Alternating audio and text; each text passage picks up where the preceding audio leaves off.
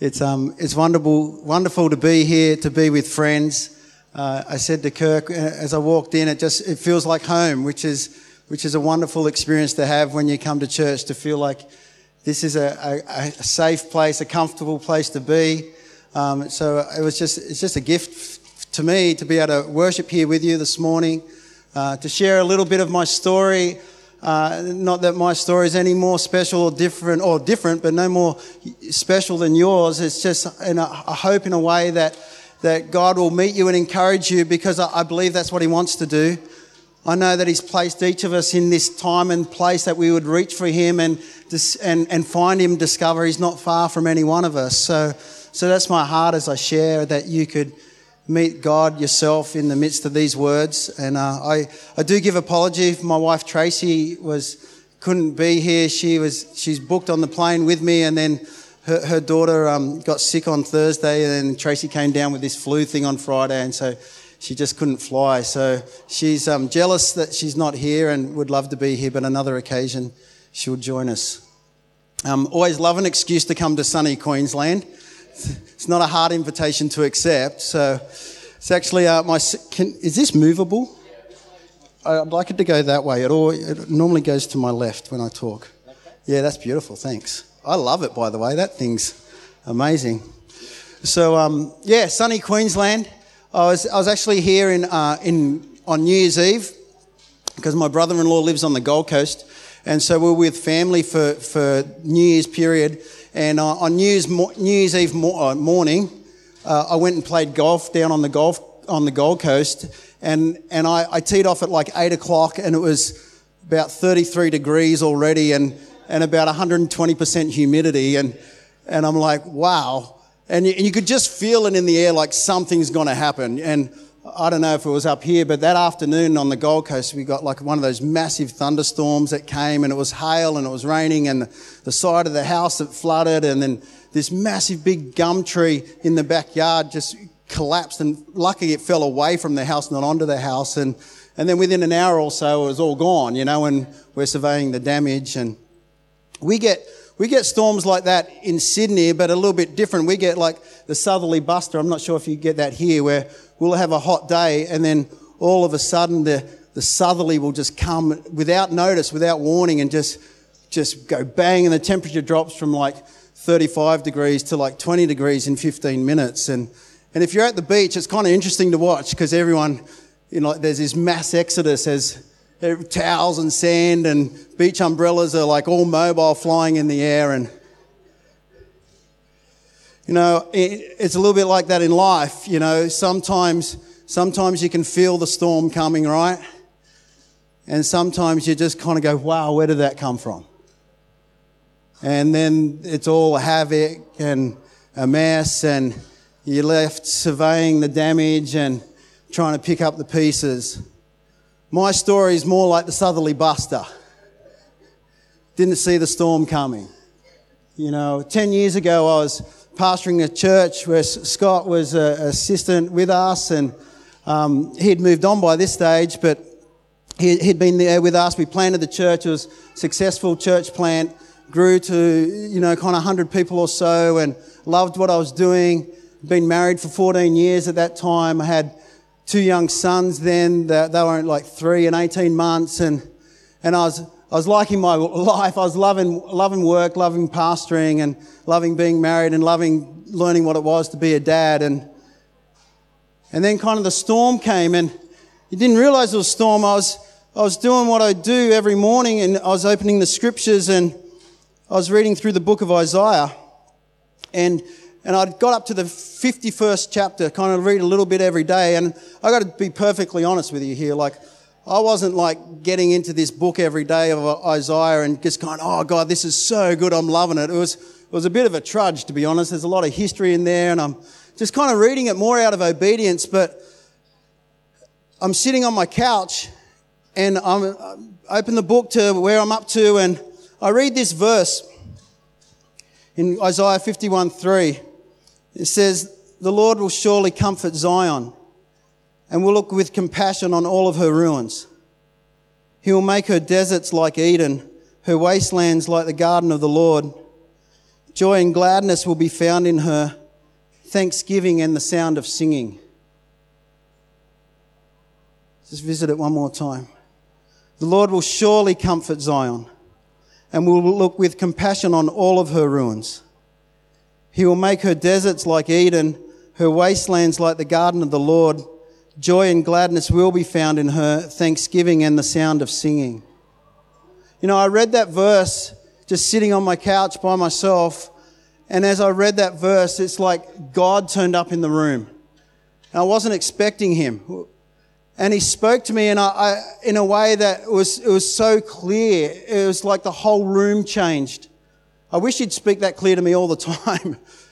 But on this occasion, without notice, he said, David, that's not history.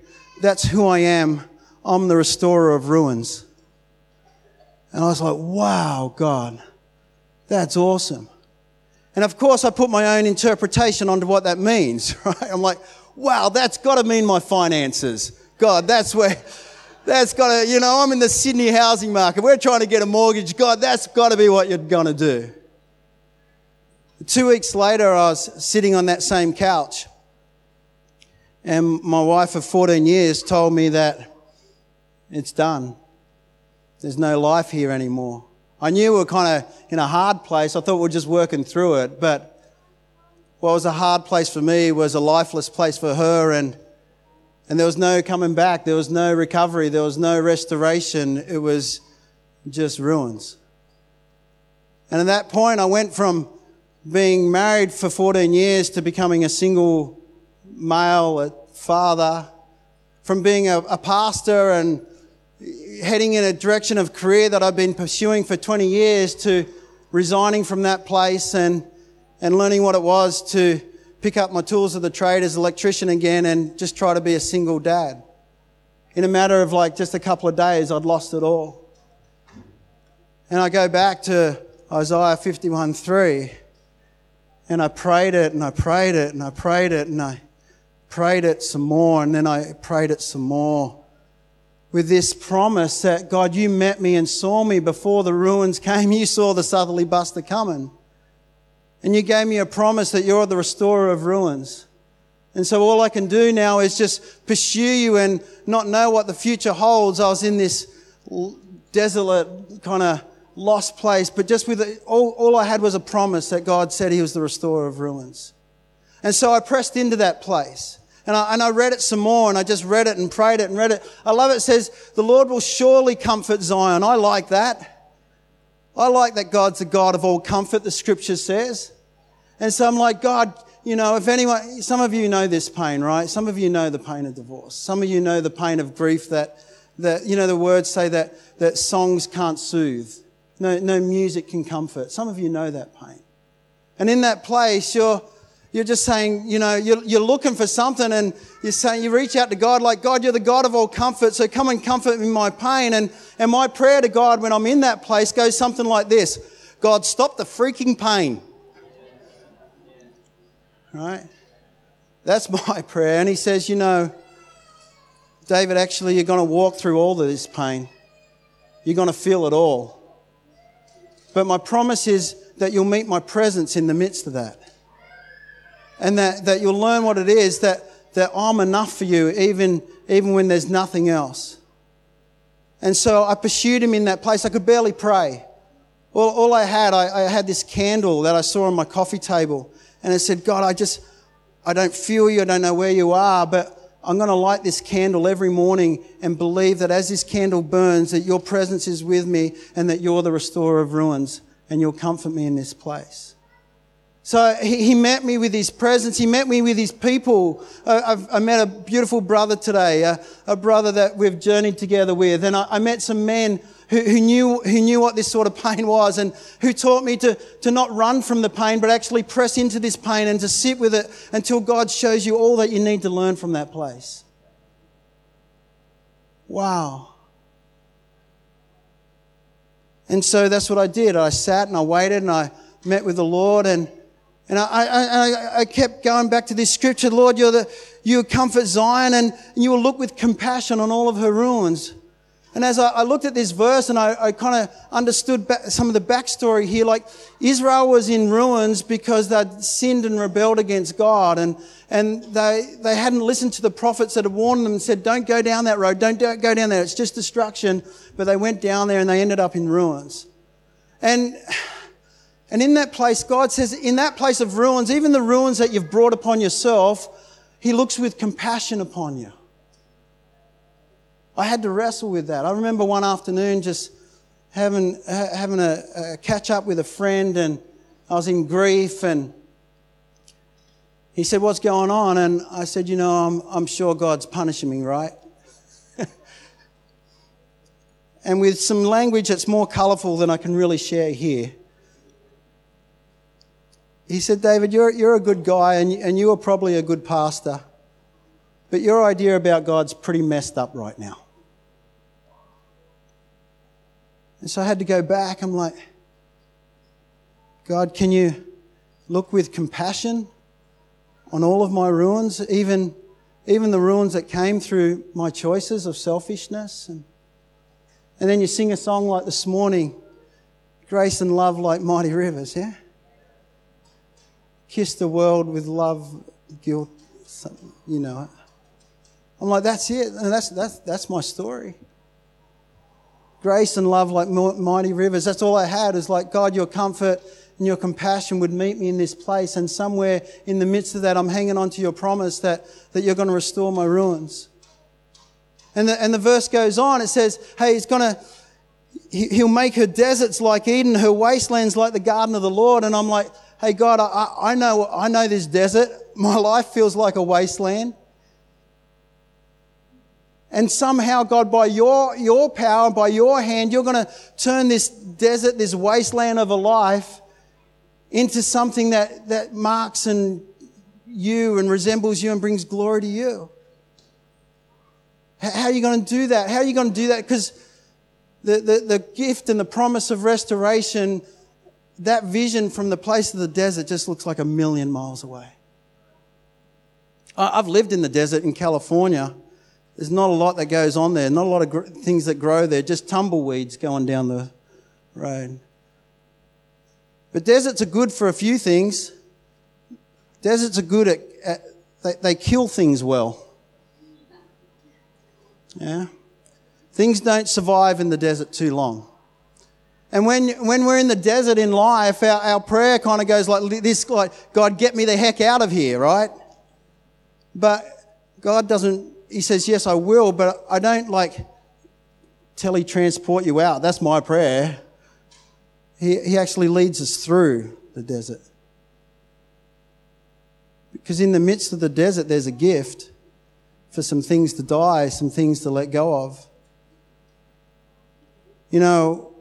Before I resigned as a pastor, I had an office like Kirk. I had, kind of my own private office. I had a personal assistant. I loved my job and gave it all up and picked up the tools of the trade. And, the first role, the first job that I could get was with a maintenance company, and I got assigned to this building in the middle of Sydney to just do kind of maintenance of any description. And the very first assignment that I had on day one was to go up to the men's bathroom and clean out all the dead cockroaches from the light fitting above the toilet. So I'm there on my ladder, pulling down this light shade with dead cockroaches falling on me, and thinking, my office with my personal assistant was looking pretty good. And also thinking, God, I'm not sure about your sense of humour, but I'm not finding this really funny at all. But in the midst of that desert place, some things had to die. Had to look at my life and say, hey, I can't blame my dad. I can't blame my ex-wife. I can't blame the church or whoever it is. I had to come to a place and say, hey, I am my problem. And God, you can only deal with me. All my prayers were like, fix her or fix this. But God's saying, actually, if you just let go and let some things die in this desert, I'm going to heal you. and take you through it, not escape you out of it. You know, when that happens, and when we start to let go, which for me was like a 5-year journey, we see the healing come, because that's what this verse says. It says He will. He will restore ruins. He will show comfort. He will make your desert like a Garden of Eden. He does it. And it's this prayer of, Lord, God, I can't do it, but let it be done unto me. Let your Spirit do it unto me, because I can't fix this. I can't bring life where there is no life. And when He does that, and you go press into that place of pain and that place of wound, and as we say in the men's work, that the Lord heals it and He redeems it, and the wound then becomes a gift. It's like, you know, I praise God for the desert. Don't want to ever go there again. I encourage you not to ever go there. But the gift and the life that I found in that place, you know, I treasure. The gift that it can be to other men now, because ironically, you know, that's what I do, is as I talk to men about issues of the soul and letting go of things of the ego and things of selfishness, and learning to be a man that gives life away rather than takes life. But I could have only learnt that when I had to die in the desert. So journeying through the desert, and you're looking for the end of the road. You're looking for the vision of, like, God, where's your promise? Where's this restoration of ruins that you promised me? And it says here towards the end, you know, He will make her garden like the wastelands like the garden of the Lord, and joy and gladness will be found in her, thanksgiving and the sound of singing. You know, it was a 5-year period, and I thought, you know, I'll never minister again. You know, God, if you're done with me, that's more than fine. And then I got invited, or got called to do some electrical maintenance for a church that I actually grew up in, my home church. And a friend said, hey, we got some issues, can you come and fix it up? And so I'm like, yeah, I can do that. I can't walk into your church, but I can fix your lights on the outside, you know. And so I was doing these repairs, and I met the new pastor there, and he kind of knew who I was a little bit, and he said, do you mind if I just hang out with you while you do this electrical work, because I don't want you to die? I'm like, well, that's fine. I've you know, been electrocuted, but I never die. It always ends all right, you know. So we end up talking, and he says, and so when are you going to start preaching in that again? I said, oh, no. I just do this now, you know. I don't do that. And I'm not sure if I'm ready to have that conversation with God yet. And he's like, okay. And then a month later, they call me back to do some more work, and he asked that question again. So when you're going to have that conversation with God, I'm like, all right, I'll have the conversation with God, but that's as far as it's going, you know. And I had that conversation with God of like, well, God, if you're not done with me, then I'm open to listen, you know.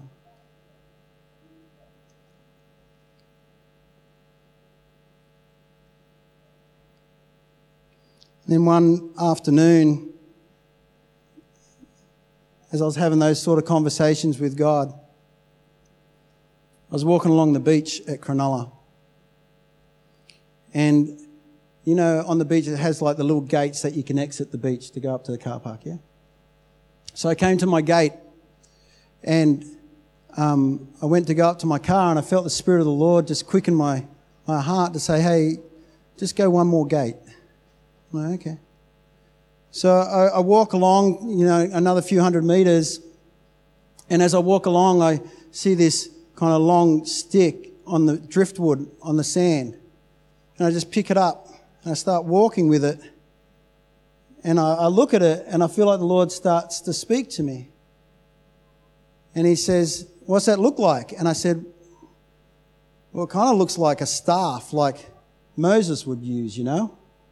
He goes, yeah. He goes, what do you know about that? And I said, well, the staff was like the mantle of leadership in the Old Testament. And the Lord says, yeah. I said, so?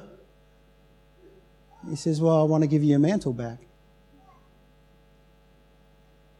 I'm like, okay. So I put the wood on my roof racks and I took it home and set it at my front door. And just a few days later, get an invitation from a friend. What are you doing with your life? We're looking for someone to come on staff and pastor with us. And I'm like, wow. Okay, surprising. Interesting what God's been saying. And then I start feeling joy and gladness and thanksgiving stirring up in my heart. And I'm like, wow, where did that come from? And I start reconnecting with friends in the vineyard and thinking, God, do you have anything back there for me? And so I took an invitation to come to a conference a few years ago and said, Lord, I don't know what you have for me here, but if you have anything, I'm open to it. And so we turned up. We drove from the central coast of Sydney up to Caloundra, not knowing how long it took, you know. And I think we were at Tenterfield at like 3:00 in the afternoon or something. Oh, and we finally got here just as the meeting started, like 7:30. Had no idea how far it was. But we get there, we get in right at kind of just as worship was finishing, and then Kirk got up and he said, you know, a few years ago, the Lord gave the vineyard this promise, this prophetic word when we were meeting in Alice Springs in 2007. The Lord gave the vineyard this prophetic word back in the Alice Springs in 2007. And I can't even remember what the word was now, but I remember this, that was the last vineyard conference that I went to as a vineyard pastor. And as Kirk shared that, the Lord spoke to me. He says, I've brought you home. I've taken you full circle. And now you're home. And I'm like, wow. Wow, God, how good are you? You know, there's lots more to be written in this story. Like, it's not all restored. It's not like it's a work in progress, but His word is true. You know, in the midst of that, I got connected with an old friend who she'd been going through a similar story to mine, and so I said, hey, I'm a little bit ahead of you on this journey, and I kind of know the people to talk to, and I know the things to read, and if you know, I'd love to help you. And so I connected her with some resources, and then we just started talking about, hey, how are you going with that? You know, and we just started talking, and we started talking, you know.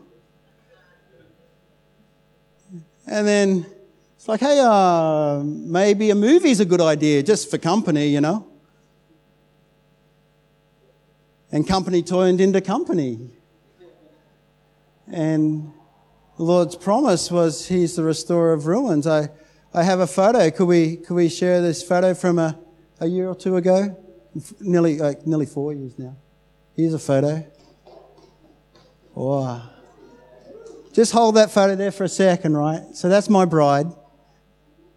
And that's Sydney Harbour behind her. And we're in this garden that overlooks Sydney Harbour. It's beautifully manicured. And there's ponds with carp and a bridge that you walk over, and this beautiful grass and these flowers. And our pastor Ron is speaking to us from Isaiah 51:3 that the God is the God, the restorer of ruins. And we are standing in the garden of the Lord. Can we go to the next photo, please? And this is me as the captain of all men who are punching above their weight.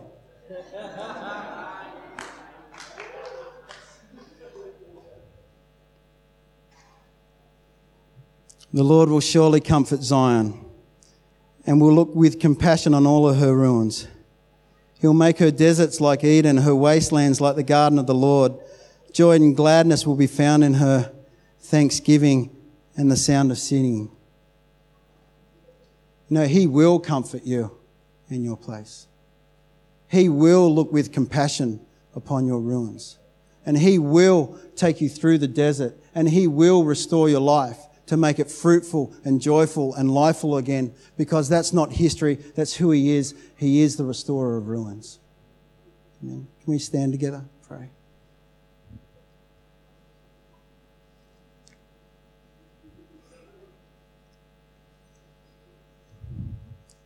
I'm not sure where your story's at.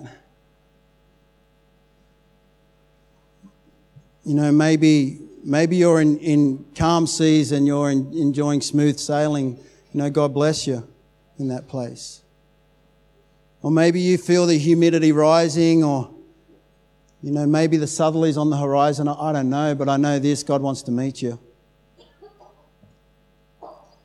And He wants to speak into your life.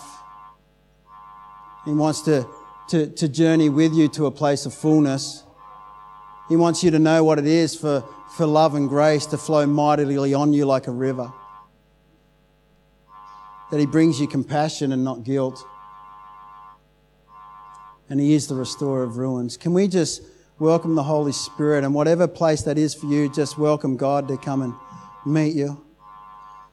Father God, we welcome you, and I want to thank you for your promise of who you are, that you are not the God of history, but you are the God of the present. And that you're the God that meets us in our circumstances, in our brokenness, and you bring us life. And Lord, I pray that right now, by your Holy Spirit, that you would flow grace and love like a mighty river upon our hearts and our lives, upon our relationships, upon our families, upon our children, our parenting. Lord, upon our direction in life and our choices, upon our singleness, Lord, about trying to honour you with our lives and our bodies and just in who we are. Lord, that you would show us grace and love like a river. Help us, God, the grace to let go of what's not bringing life. And the deception that it actually is life, that we would know what the life that you have for us, God. So we welcome you, Lord. Come and do your work. Yeah.